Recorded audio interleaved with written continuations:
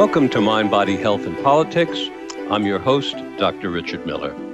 The mission of Mind, Body, Health, and Politics is to expand consciousness, stimulate thought, enhance physical and mental health, and encourage community. Good morning, everybody. Thank you for being here today. I appreciate your listening. I hope to make a dialogue with you and bring you an educational and interesting program. Our interview today is going to be with 3 men and 1 woman who are involved in the making of a movie called The Welcome.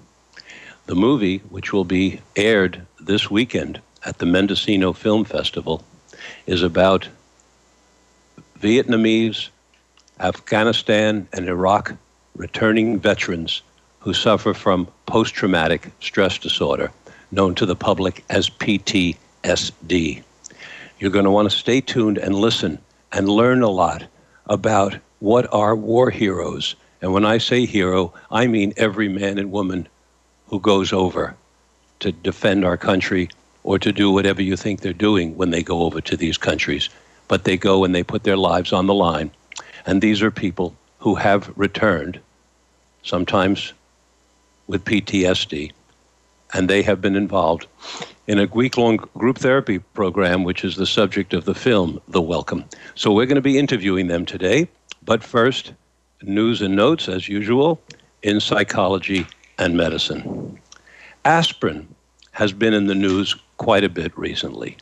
Various aspects of aspirin are controversial. Not that aspirin doesn't do good. There's no controversy about whether or not it does good. But the question for many is, what other harm does it do, and who does it do them to? A person like myself, for example, I can take 2 or 3 aspirins, and I can take them probably every 4 hours when I get into a situation such as I had recently with 2 teeth extracted from my mouth, as well as the roots of the teeth. Others cannot, because aspirin is acidic and it has an effect on the stomach and the stomach lining, and some people are actually allergic. Some aspirins are coated, so there's a controversy as to whether the coating has an effect and whether the uncoated aspirin has more effect in terms of being absorbed to affect the platelets. Because part of what aspirin does, in addition to reducing inflammation, is it thins the blood. And so it is used after strokes. The number of heart attacks and strokes in America is bordering on staggering, if not actually staggering. Heart attacks strike about over 700,000 people each year, causing 125,000 deaths. And strokes affect more than almost 800,000 people, killing 130,000 of them. Taking a low dose of aspirin, it's referred to as aspirin therapy, can help prevent these conditions by blocking the formation of blood clots that can clog the arteries. These clots also trigger heart attacks and strokes. And these clots are especially dangerous in people who have narrowed arteries due to a buildup of plaque called atherosclerosis. That's the subject that we've been talking about for years, atherosclerosis, which can be reduced nutritionally and through exercise. And you know how I'm always flying the flag of nutrition and exercise, and this is part of the reason why. There is evidence that aspirin can reduce the risk of these repeated heart attacks and strokes and also prevent them from happening in the first place in some people. Some people who could benefit from aspirin don't take it. Some people who do take it have difficulty with it. There's also now evidence that there's some relationship between aspirin possibly and cancer, and aspirin might be a cancer reducer. The bottom line of all this for now, I mean, we can't all go out and become experts on aspirin. It's a study in and of itself. But it's once again something for you to be talking to your friends and family about, and talking to your medical practitioner about, to your nurse about, and even to the man at the pharmacy before just going on aspirin or before going off it. In other words, just the fact that aspirin is ubiquitous, that you can buy it anywhere, does not necessarily mean it's something you should be gobbling down at any particular time or something that you should go off because you feel like going off it. It's an important piece of medicine. It's a medicine to consider, but it's also a medicine for you to be discussing, again, with family, friends, medical practitioners, and others, and treat aspirin with a great deal of respect. On the topic, medicine, we have a situation in this country where there is very little connection across hospitals with regard to the cost of various procedures. This makes it extremely difficult for each of us when we are patients, and almost all of us, if not all of us, are going to be patients at some time in our lives, if not more than once. What do we do, for example, when a joint replacement in a hospital in Oklahoma costs $5,300, and that exact same joint replacement at a hospital in California costs $223,000? That was not a mistake I made. $5,300 for a joint replacement in Oklahoma, actually in Ada, Oklahoma, ADA, to a high of $223,000 at a hospital in Monterey Park, California. Now, what are we as consumers and patients to make of this? What do we do about this? Well, evidently the government, under the Health and Human Services Secretary, Kathleen Sebelius, is starting to work on this, and there may be some relief in the future. But what are we supposed to do between now and when she gets that job done, which could take years? And the answer is you have to do the same thing that you do with buying a car and buying other things that we buy in our lives. You have to get 3 bids. Literally, like you do when you're building a home or building something, you go out and you get 3 bids for the roof or 3 bids for the window replacement, etc. I mean, with the whole series of windows. Unfortunately, and I say unfortunately because it's a lot of work, and sometimes when we have to be doing this, it's not the time when we want to be doing it. When we have something that we have time, often a joint replacement, there's time, there's months, sometimes years, where you can take your time and call several hospitals.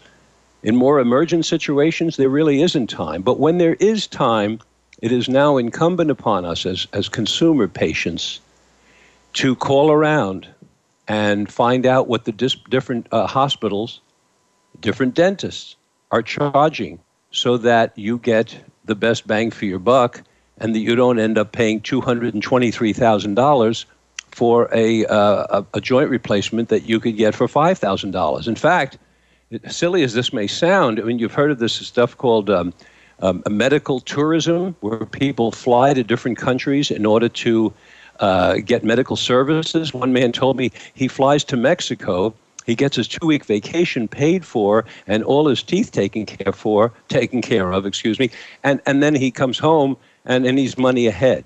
Well, maybe it's that we're going to be a lot of us are going to be flying to Ada, Oklahoma for our joint replacements.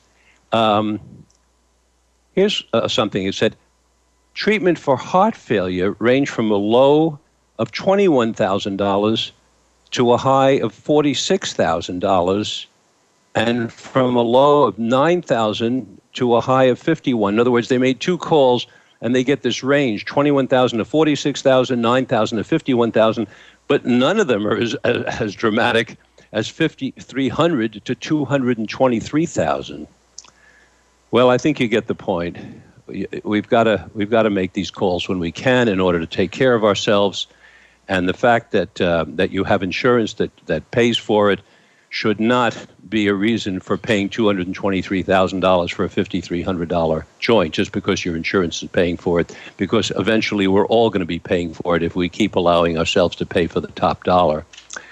Well, maybe I'm belaboring the point. I think you all more than get the point by now. Sometimes I get carried away. As you know, I'm a former professor, and what do professors do? We profess, which means we talk a lot, and, well, I guess that's part of what radio is about. Well, I've already gone 12 minutes, and I've got more news and notes for you. I wanted to talk about the dangers of these weight loss supplements, but we're going to save that for the next program. And I wanted to talk about the difference between healthy anger and anger that's out of control, where people need anger management classes, but we're going to save that as well. And we're going to go on now and talk about our film, The Welcome. The Welcome has won awards at the Ashland Independent Film Festival, at the Mill Valley Film Festival, at the Naples International Film Festival. It was the Best American Feature Documentary at the Ojai Film Festival, the Best Dramatic Documentary at the Duca Fest in Atlanta. It was the feature documentary at the St. Louis International Film Festival, and it won the Best Film at the Western Psychological Association Film Festival. What is the film about? The film, The Welcome, offers a fiercely intimate view of life after war, the fear, anger, and isolation of post-traumatic stress that affects vets and family members alike. During the film, we join these vets in a small room for an unusual 5-day healing retreat. And the film shows us how the ruins of war can be transformed into the beauty of poetry. And some of our perceptions may change and our psyches may be strained and our hearts broken. When I personally watched the film a few weeks ago, it was like being in a group therapy session that I have led for many thousands of hours of my life. And I sat there with tears rolling down my face, listening to these returning vets, men and women, tell their story. What is post-traumatic stress disorder? It's a severe anxiety disorder. By the way, what's anxiety? Anxiety is a feeling like a buzz, like a tremor that usually begins in the chest or the stomach and radiates out. It's an uncomfortable buzz, some people describe it as, which brings with it a fear of imminent doom. So it's a bzz, a tremor, a shake with doom connected to it. PTSD is a severe anxiety disorder. It means a lot of this shaky, tremulous feeling with a lot of doom connected to it. It has characteristic symptoms that can develop after the direct experience of an extremely traumatic stressor, such as the threat of a violent death or serious injury. The first case of post-traumatic stress disorder I ever treated was about 35, 40 years ago, and it was a young woman who was a bank teller on Lombard Street in San Francisco, and she was held up at gunpoint by a man wearing a black ski mask. As a result of this trauma, she was not only afraid of guns, she was afraid of ski masks. If she saw someone wearing a ski mask, she would suddenly start to shake and start to feel as if she was going to throw up. To fit the criteria, the psychological criteria of post-traumatic stress disorder, the individual must react with intense fear, helplessness, or horror. That's what happened to my patient way back then. The characteristic symptoms include a persistent re-experiencing of the traumatic event and a continuing avoidance of reminders of the precipitating stressor. So you got it, something terrible happens, and you have little reminders of it or large reminders of it, and you go into this terribly anxious state. You can also have flashbacks. You can have bad dreams. You can have frightening thoughts. We're going to hear about this from our guest today. You can find yourself avoiding, staying away from places, events, or objects that are reminders of the experience. You can find yourself feeling emotionally numb, like everything is shut off, rather than have everything feel like it's coming in at once. You can have strong feelings of guilt, depression, or worry. You can lose interest in activities that used to be a lot of fun. You can have trouble remembering the dangerous event. You can find yourself being easily startled. It's called hyperarousal. Tense. You can be tense or on edge and have difficulty sleeping. You can have angry outbursts, and I could go on, but we're going to hear more from our guests. And our guest today, in the background, will be Bill McMillan. Bill McMillan got sick last night. He's cooperating tremendously with us, and he's going to be here in the background playing some clips from the film, but we're not going to interview him because he is sick, and bless his heart for participating. Our other guest is going to be Mike Maxwell. He's one of the therapists involved in the film. Mike has been at the VA in Portland for about 30 years, and he's been working in the business with vets since that time. We're also going to have on the program, you'll meet them very soon, Bob Eaton, a returning Vietnam vet who in the film tells the painful story of his experiences. And with him as well is Mo Eaton, his wife of 35 years. Welcome to Mind, Body, Health, and Politics. Mike, Bob, Mo, and Bill, are you all there? Say hello one at a time, please. Mike? Good morning, Richard. Good morning, Mike. Bob, are you there? Hi, good morning. Good morning. Mo, are you there with Bob? Yes. Good. And Bill, I know you're there in the background. Okay. Bill, I'm going to ask you to please start us off or continue us right now by playing a clip from the beginning of the film, which we refer to as Laura's poem. Can you do that for us, please? Sure.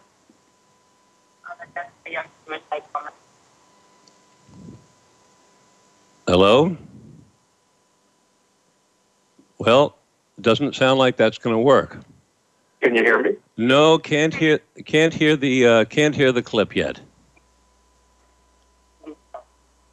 No, looks like that's not going to work. That's not going to work? No. So we're going to go on and play another clip and see if this works better.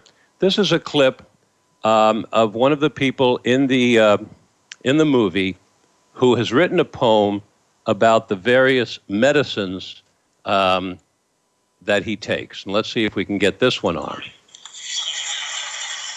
name is Jake, and I was assigned to the Combined Air Operations Center from February of 06 to October of 06. I was discharged October 22nd of last year for injuries sustained while deployed. This OIF vet is heavily medicated for your protection. What you get isn't what you see. If you look closer, you'll see a pharmacy. I take the ones that kill the pain. For some odd reason, I can't recall its name. Come on now, this one's my friend. Oh yeah, I got it now. It's Vicodin. I swallowed down that little tab. It's supposed to keep me from being sad. As it hits my stomach, I feel so soft. You all know it as Zoloft. I look in the mirror before the next one to remind myself, Jake, this isn't fun. As I read the side effects on the page, it says, hey dude, this one's for rage. Here's the short. I take it, I'm not as mean. The docs, they call it clonidine. Scared, twisted, violent, anxious I am. Times like this, I call on lorazepam. You keep me so mellow, you keep me so chill. Your effects are so big for such a little pill. Explosions, flashes, destruction, and screams. You can't let these in my dreams. Taken before bed, and you don't let them in. I wouldn't make it through the night if it wasn't for my prazosin. Within 24 hours, I'll take several more, but I won't bore you with them all. I'll just leave you with methocarbamol. 1,600 mgs, man, that's not fun. But at least it helps to keep me numb. If I didn't have these friends, I'd cry and moan. Come to think of it, damn, I'm stoned. I've told my story, so I'll take a bow. I hope you all feel safer now. So, Mike Maxwell, you're a therapist. You have been for many years, and this poem is from this vet who is on many medications. Is this typical for returning vets who are suffering from PTSD to put them on a whole pharmacopoeia of medicines? Yes. It's not that uncommon that medications help allay some of the symptoms of PTSD. And he seems to be telling us that one of the reasons that he's taking them is for himself, but one of the reasons he's taking it is to protect us from him. Can you elaborate a bit on that, please? Well, you had mentioned just a minute ago about anger, and using that as an example, that for a lot of these men and women, anger can be a problem. And so there are some medications that help people manage that a little bit better as they're beginning to learn some behavioral techniques to better deal with and manage their anger. Bob, you're a Vietnam vet, so you've had now decades of experience. What is your experience with these medicines, and what can you tell us about anger being a part of your condition?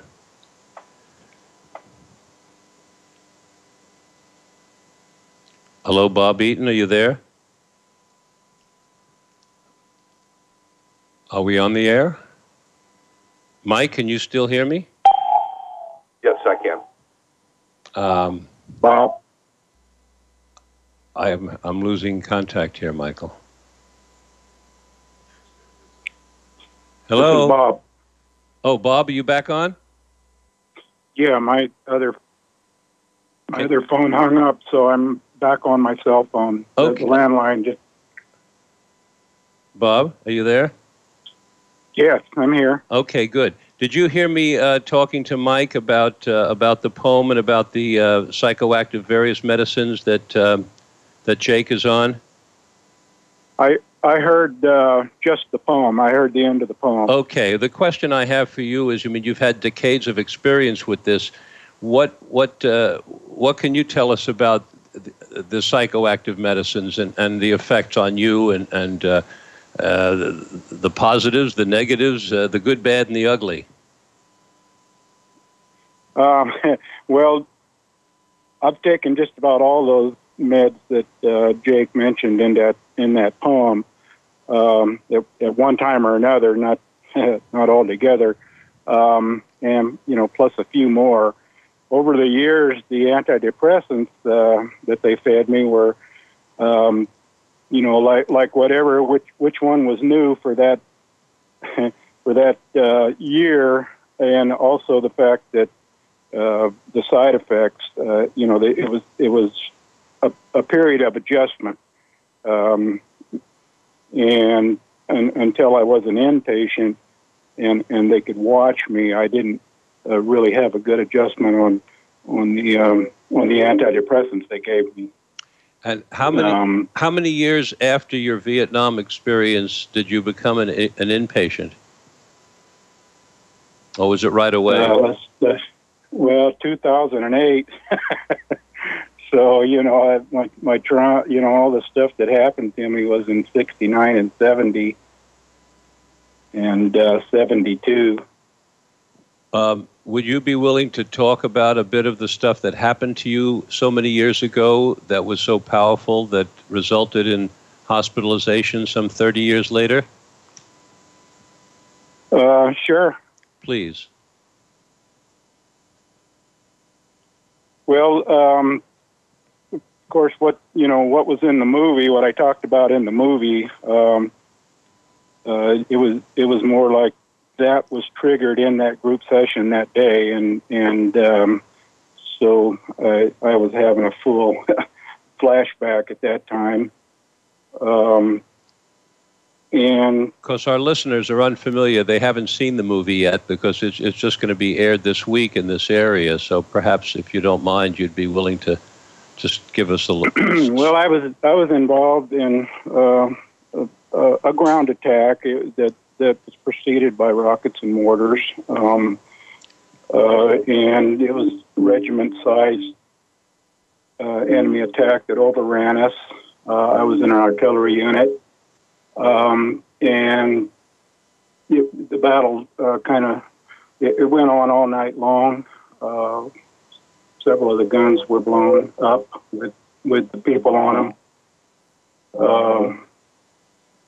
And I was detailed to pick up body parts and pieces of the enemy that we kind of blew away with beehive rounds. And so that's had an effect on me, and I think about it quite often. I put a lot of that away for all those years and got on with my life and had a business and family, married 3 times. And I had a traffic accident in 1995 that just triggered every bit of that right back into my head like it was happening right now. And that's when I started into the VA to see what was wrong with me, because I couldn't handle my business anymore. I was having a lot of anger problems and suicidal thoughts. And one day I wound up in Roseburg, VA, in the psych ward, and went on from there. And it's just it's been quite an experience for the last about 13, 14 years in the VA. So that's what's helped me. The guys and gals have really helped me. My brothers and sisters and family that stand by me. And I can't say that the meds haven't helped me, because they do. They do. And you say yes. one of the big incidents, of the many big incidents that you experienced back in Vietnam, was what you describe about picking up these body parts after they'd been blown apart by something called a beehive. Tell our listeners what a beehive explosive is. Well, a beehive round is in the artillery sense of it is a projectile that is full of small darts. And when you fire them out of the gun, it explodes outward sort of like a shotgun shell. And whatever's in front of it is shredded. That's what a beehive round is. Yeah, thank you. As I recall, one of your jobs was you were an ammunition carrier. Is that correct? I was working in the ammo dump because I'm not an artilleryman. I was out there on the LZ as a mechanic. Uh-huh. And my duties were to work in the ammo dump and out on the pad, bringing in ammo and rations daily, and resupplying guns. Mo, can you hear me? Is Mo there? She was going to try to call in on her cell phone. Okay, so maybe we don't have her. I can hand her my phone. I was going to ask her, can you hand it to her right now? Hello? Are you? Yeah, I'm looking for her. Okay. No, I don't guess I can. She's not here. Okay. No, I'm here. Oh, okay. Oh. Mo, you heard, and you've heard before, of course, Bob's talking about some of his experiences. I'd like to get from you, some of your experiences with Bob, and what stands out for you with what he's been dealing with of these incredible traumas in his life. Actually, I missed what he just said. I was trying to get on. Well, get back in on my cell phone. I'm sure you've heard it because he talked about it in the film. He talked a bit about being assigned to pick up these shredded body parts, but he also talked about how this whole thing was reinvigorated when he had a traffic accident about something like 15 or more years ago. And yes. You've been living with Bob now, you said, for 35 years. Mm-hmm. So you've really been going through this with him. And what are some of the things that stand out for you in your life together as a result of the trauma that he endured as a military man? Well, walking into the relationship with no knowledge of PTSD back then, I wasn't really aware of what was going on for a long time, except I just intuitively knew something was not right. And also, because of it, I was starting to suffer from secondhand PTSD. Oh, that's a new concept for many listeners. Please tell us about secondhand PTSD. Well, it's several of the same symptoms that he had. I was starting to develop, like hypervigility and depression, and just I wasn't the same person that I was. I was changing, and due to the relationship, because I've never been depressed in my life, and I've never been afraid of things, anxious, and but I wasn't on any medication for it. I was just dealing with it day to day and changing without even knowing why. You were noticing yourself with anxiety and depression that was new to you. Yes. This is a very important concept, secondhand PTSD, because it's going to be very helpful and educational to people who listen to this program and people who see the movie, so that other family members of people suffering from PTSD can learn and recognize what they're going through is connected to the PTSD. So what did you do about it? How did you handle it, Mo? Well, about 23 years into the marriage, PTSD started blooming out on the internet. I started doing a lot of research on it. Both my husband and I started going to therapy and support groups and group therapies, and I went by myself, and also we went as a couple to different groups, and it really knowing that you aren't alone, that people all over are having the same problems, really gives you the strength, to fight it, to figure it out, to find the answers, and that's how I did it. I did research, and I did group therapy. And I'm sure the group therapy and the research helped. What else can you point to that supported you in keeping your marriage together and having a successful, you're still together when the divorce rate amongst people with PTSD, as you know, is astronomically high? What can you share with us about what worked for you to keep your marriage together?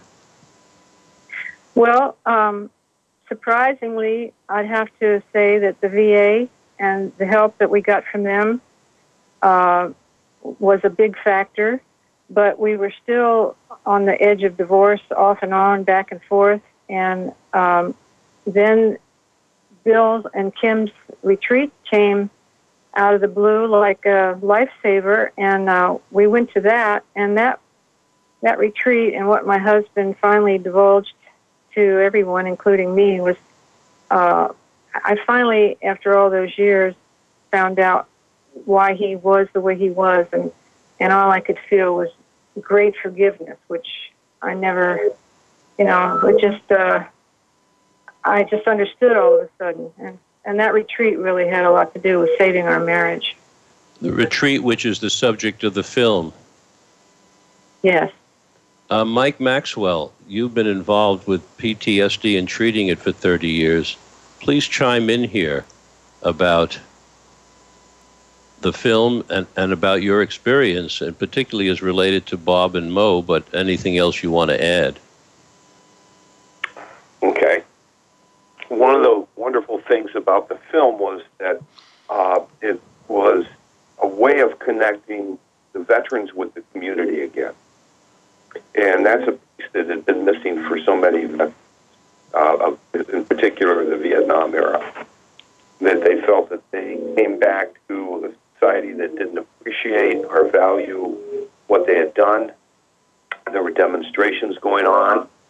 And so that really kind of set the tone for many of these men and women about what did this all mean? What was this about? And you know, if my country didn't appreciate what I was doing, and I went over there and saw all these horrible things, what was the purpose of it?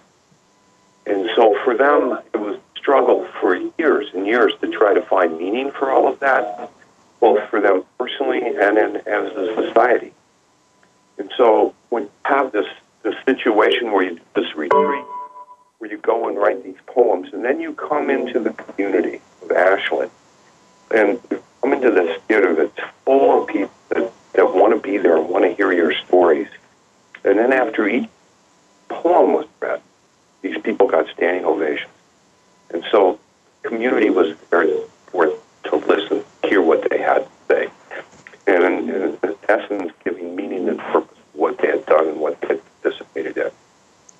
And that was tremendous. That was one of the difficult things in working with men and women over the years. Let me interrupt you just for a second, Mike. What kind of telephone are you on? Are you on a landline or a cell phone? Landline. You are? Okay. We're getting a tremendous amount of feedback coming over the line. Are you alone in the room? I am. Okay. You just came in a little clearer. In your experience, do the verbal therapies, are they effective? How do you see them as part of an overall therapeutic experience for people with PTSD, including the psychoactive medicine? I mean, how do you weigh these things? You've been doing this for a long time. What can you share with us regard to the therapies available, the psychoactive medicine therapy, verbal therapy? Talk about that, please. Well, as I've always said, in order to be a good trauma therapist, you need to have a pretty good-sized toolbox. So the medications are helpful with certain symptoms, but they don't touch others. So the talk therapies in conjunction with the medications are the best way to go. And when we're talking about therapy, we're talking about things beyond just psychotherapy. One of the things that we started doing back 30 years ago was hooking up vets with a spiritual counselor, looking at the aspects of what their service had done to them, their spiritual being. So what are called alternative therapies are extremely valuable and helpful in assisting these men and women to reintegrate society. Now, you mentioned that, and as we know, that the returning vets from Vietnam, such as Bob, who's with us today, faced a public that had very mixed feelings about the war, and so that added to the returning vets' confusion. What can you tell us about vets returning from Iraq and Afghanistan? Are they and how they're being reintegrated into the community? Is there a difference, or is they facing pretty much the same thing? There is a bit of a difference in that one of the things is that we learn some lessons from Vietnam, and over time things have been incorporated in the military in dealing with PTSD. So that prior to going into combat-type situations, men and women learned a bit about PTSD, what it was, what are some of the things that they could do to manage it in the theater. Upon return from the theater, they were again educated about PTSD, trying to help normalize, trying to let them know about the services that were available and the treatments that were available. Now, some of the vets that I've interviewed have told me that when they attempted to reveal that they were suffering from something, they didn't necessarily name it, but something psychological, that was seen as a sign of weakness. Is that still the case, Bob Eaton? Can you relate to that? Is there some of that still goes on? Whereas, you know, you're not a man, you're not bucking up. No, I don't think so. We're past because, that. The most significant difference between our return and the young people today is that they have help available right now, and we didn't, as far as mental health goes. And the way I handled it was I went back in the Army because I was among people like me, and you know, it was the experience of kind of wanting to be on that edge all the time. The guys today are coming home. That the help is there, and like Mike said, the problem is getting them to come in and seek it. And it's not so much because they feel it's a sign of weakness. It's more of the just not wanting to go through the process of the VA, you know, and having to reveal their trauma. That's not easy to talk about, and also the parents of these young men and women today are the Vietnam era people, and we do not want to see them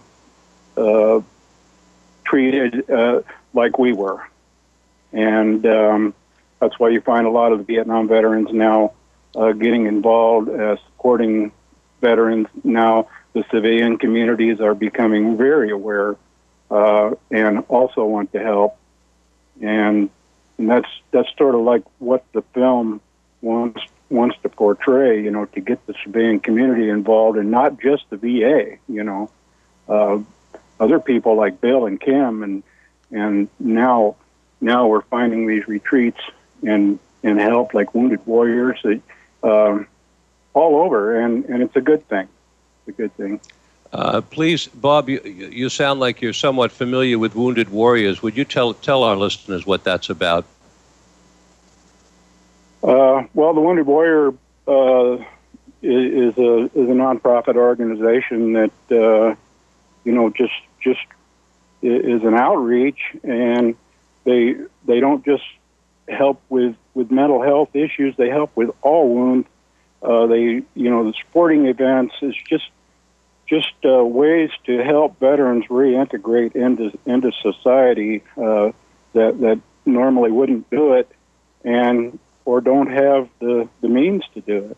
And it's a great organization, along with many others that are now coming available. You know, one of the things that the film that you, Bob, and Mo, and Mike, and Bill, and all of you were involved with, the Welcome, one of the things that really stood out for me, in addition to the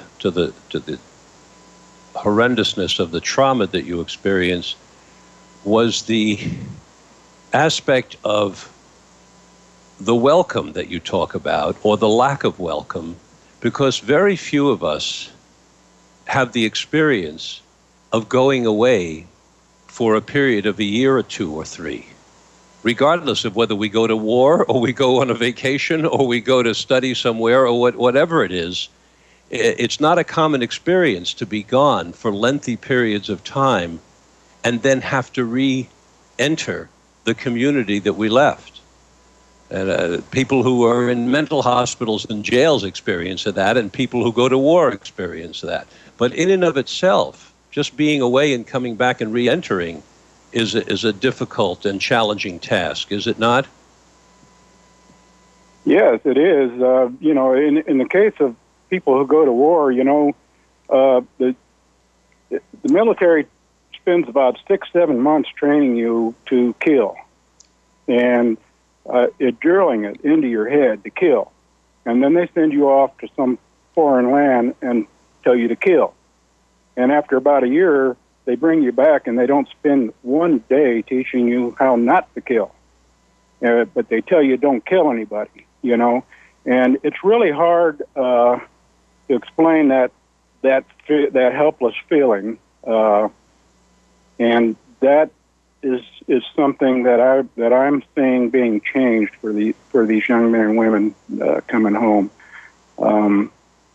That's why I'm so much into peer support and advocacy for my brothers and sisters. And yeah, I was welcome home. I came home. I was welcome home, but nobody wanted to hear it.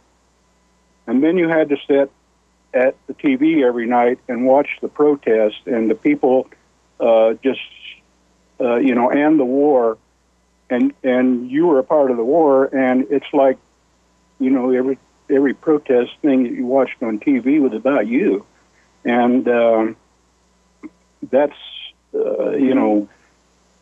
that makes you shut down, and you avoid it, and I don't think that it should be avoided. Yes, and the avoidance is so dramatized by your story, Bob, because the fact that you had a breakthrough in this group therapy session, decades after the event, just speaks volumes. And as I watched it and listening to you, as a therapist myself, I'm asking myself, how is it that this man was allowed to go for decades without someone helping him to dig in and really expose this materials and heal it? And you represent who knows how many tens or hundreds of thousands of people who are in a similar situation, who live for decades with material that's like a cancer underneath, doing its dirty work while you're supposed to be walking around in society. And what you just said also about being trained to kill is something that I'd like to to underline, because being trained to kill for 6 or 7 months, as you say, Bob, it pervades your consciousness. Then you take on the consciousness of a righteous killer, if you will, and then it triggers your survival instinct, and it works. And it works. But then, as you say, you re-enter, and then what do you do with the killer consciousness? It's, listening to you deeply, it's surprising that we don't have more incidents of returning vets killing more people. Not because they're bad guys, or that the vets in any way are bad guys, but more by that's the consciousness that's been trained into you. Well, we are, we're. It's not that you're just taught to train to kill. You are taught. You're taught the difference, and the difference between right and wrong, and that doesn't leave you. Even in combat, although you're trained to kill, you're not killing everything in sight. It's just the fact that you have that knowledge. Mm-hmm. Mm-hmm. And that knowledge stays with you. Mm-hmm. And most of your veterans today, Vietnam veterans, any veterans, will give their life for someone because they know the dangers. They're not killers like the stigma that's given to us. Yes, I certainly didn't mean to. We're just normal human beings trying to, come back into society, but we have a knowledge of things most people don't. Mike, did I hear you there about to say something?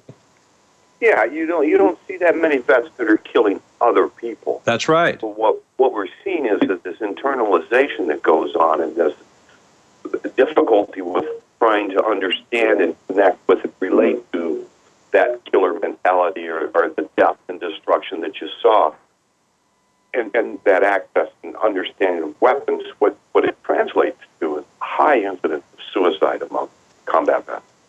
Because the feelings are being internalized, that you get the high incidence of suicidality. And quite often. Yeah, I know. Are we seeing that? That's true both with returning vets from Afghanistan and Iraq as well, Mike? It's extremely high. It's extremely high. Much higher than any therapist would want it to be or see or try to understand. Understand. Yes. Mo, are you there?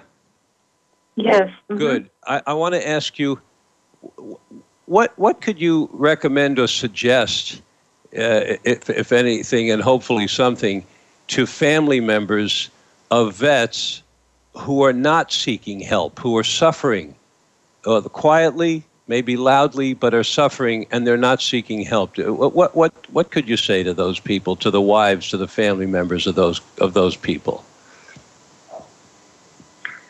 That's a hard one, because every situation is so unique, so different.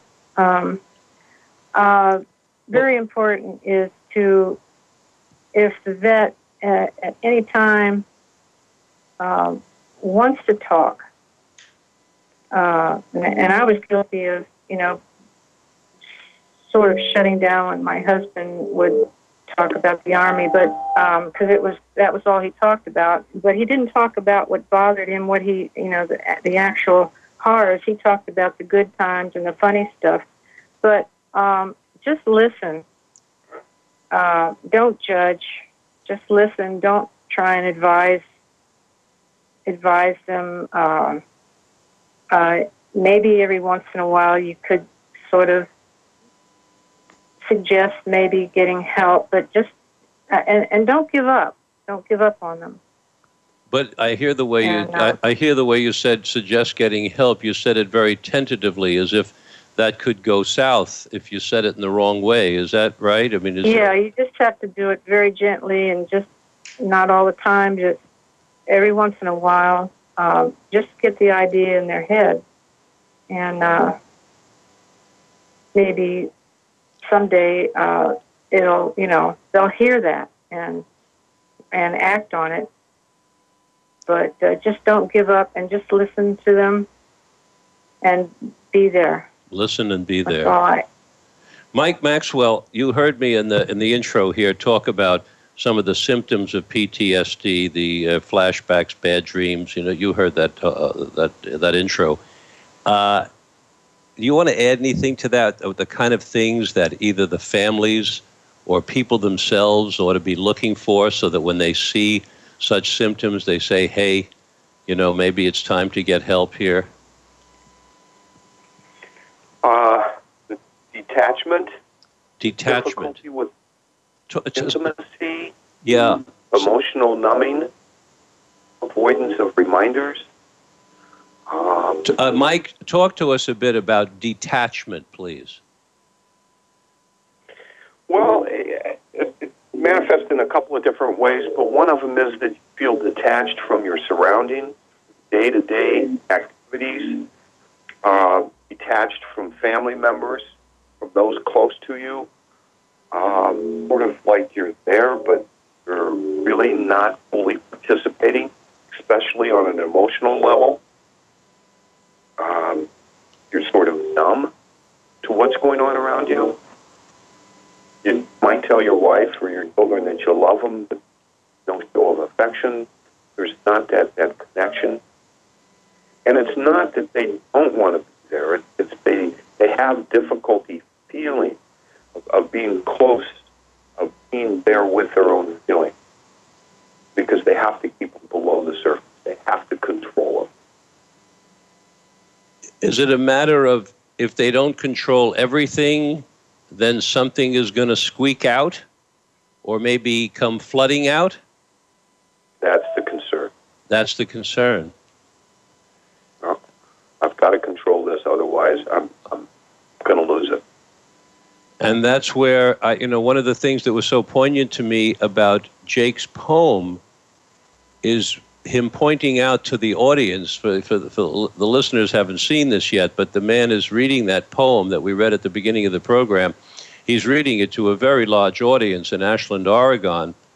And one of the things that's so poignant to me is that he's telling the audience that I'm taking these things not just for myself, but I'm taking them supposedly to protect you from me, which I heard as a fear in himself that if I don't take these things, I'm liable to be dangerous to the people around me. And that's one heck of a way to walk around in life. Exactly. And I don't agree with that. Okay, let's hear, Bob. I think what Jake was telling us in that poem was it was more of sarcasm than anything else. That we have to be medicated to the point of being numb in order to exist, and that's not true. From what I understand, Jake is off most of those meds, and most of the guys that are on those medications usually aren't on them that long unless they're in really severe pain. And the antidepressant type stuff is usually in conjunction with group therapy and one-on-ones. And without that, I don't think antidepressants and those type of medications do anybody a bit of good except change your personality. Thank you for that clarification, Bob. That was very helpful. And I hope you all heard that clearly, where he's saying that the medications without the group and individual therapy are not particularly or not that effective. I want to. We're going to have to end now. I'm getting a signal here. I want to thank you, Mike Maxwell, therapist in Portland, Oregon, Bob and Mo Eaton, Vietnam vet and his wife, who have been kind enough to share their story with us today. Bill McMillan, who's been sick and in the wings here, but he's the producer of the program. The Welcome will be aired this weekend at the Mendocino International Film Festival. It's an award-winning film, which I'm sure you'll all benefit from seeing. And thank you all for listening to today's broadcast of Mind, Body, Health, and Politics, which is made possible by our KZYX staff and our in-studio engineer, my friend Mike DeLaura. Please join me again in exactly 2 weeks at 9 o'clock Pacific Standard Time. Until then, this is Dr. Richard Miller reminding you that good health is worth fighting for, and it's essential for life, liberty, and the pursuit of happiness.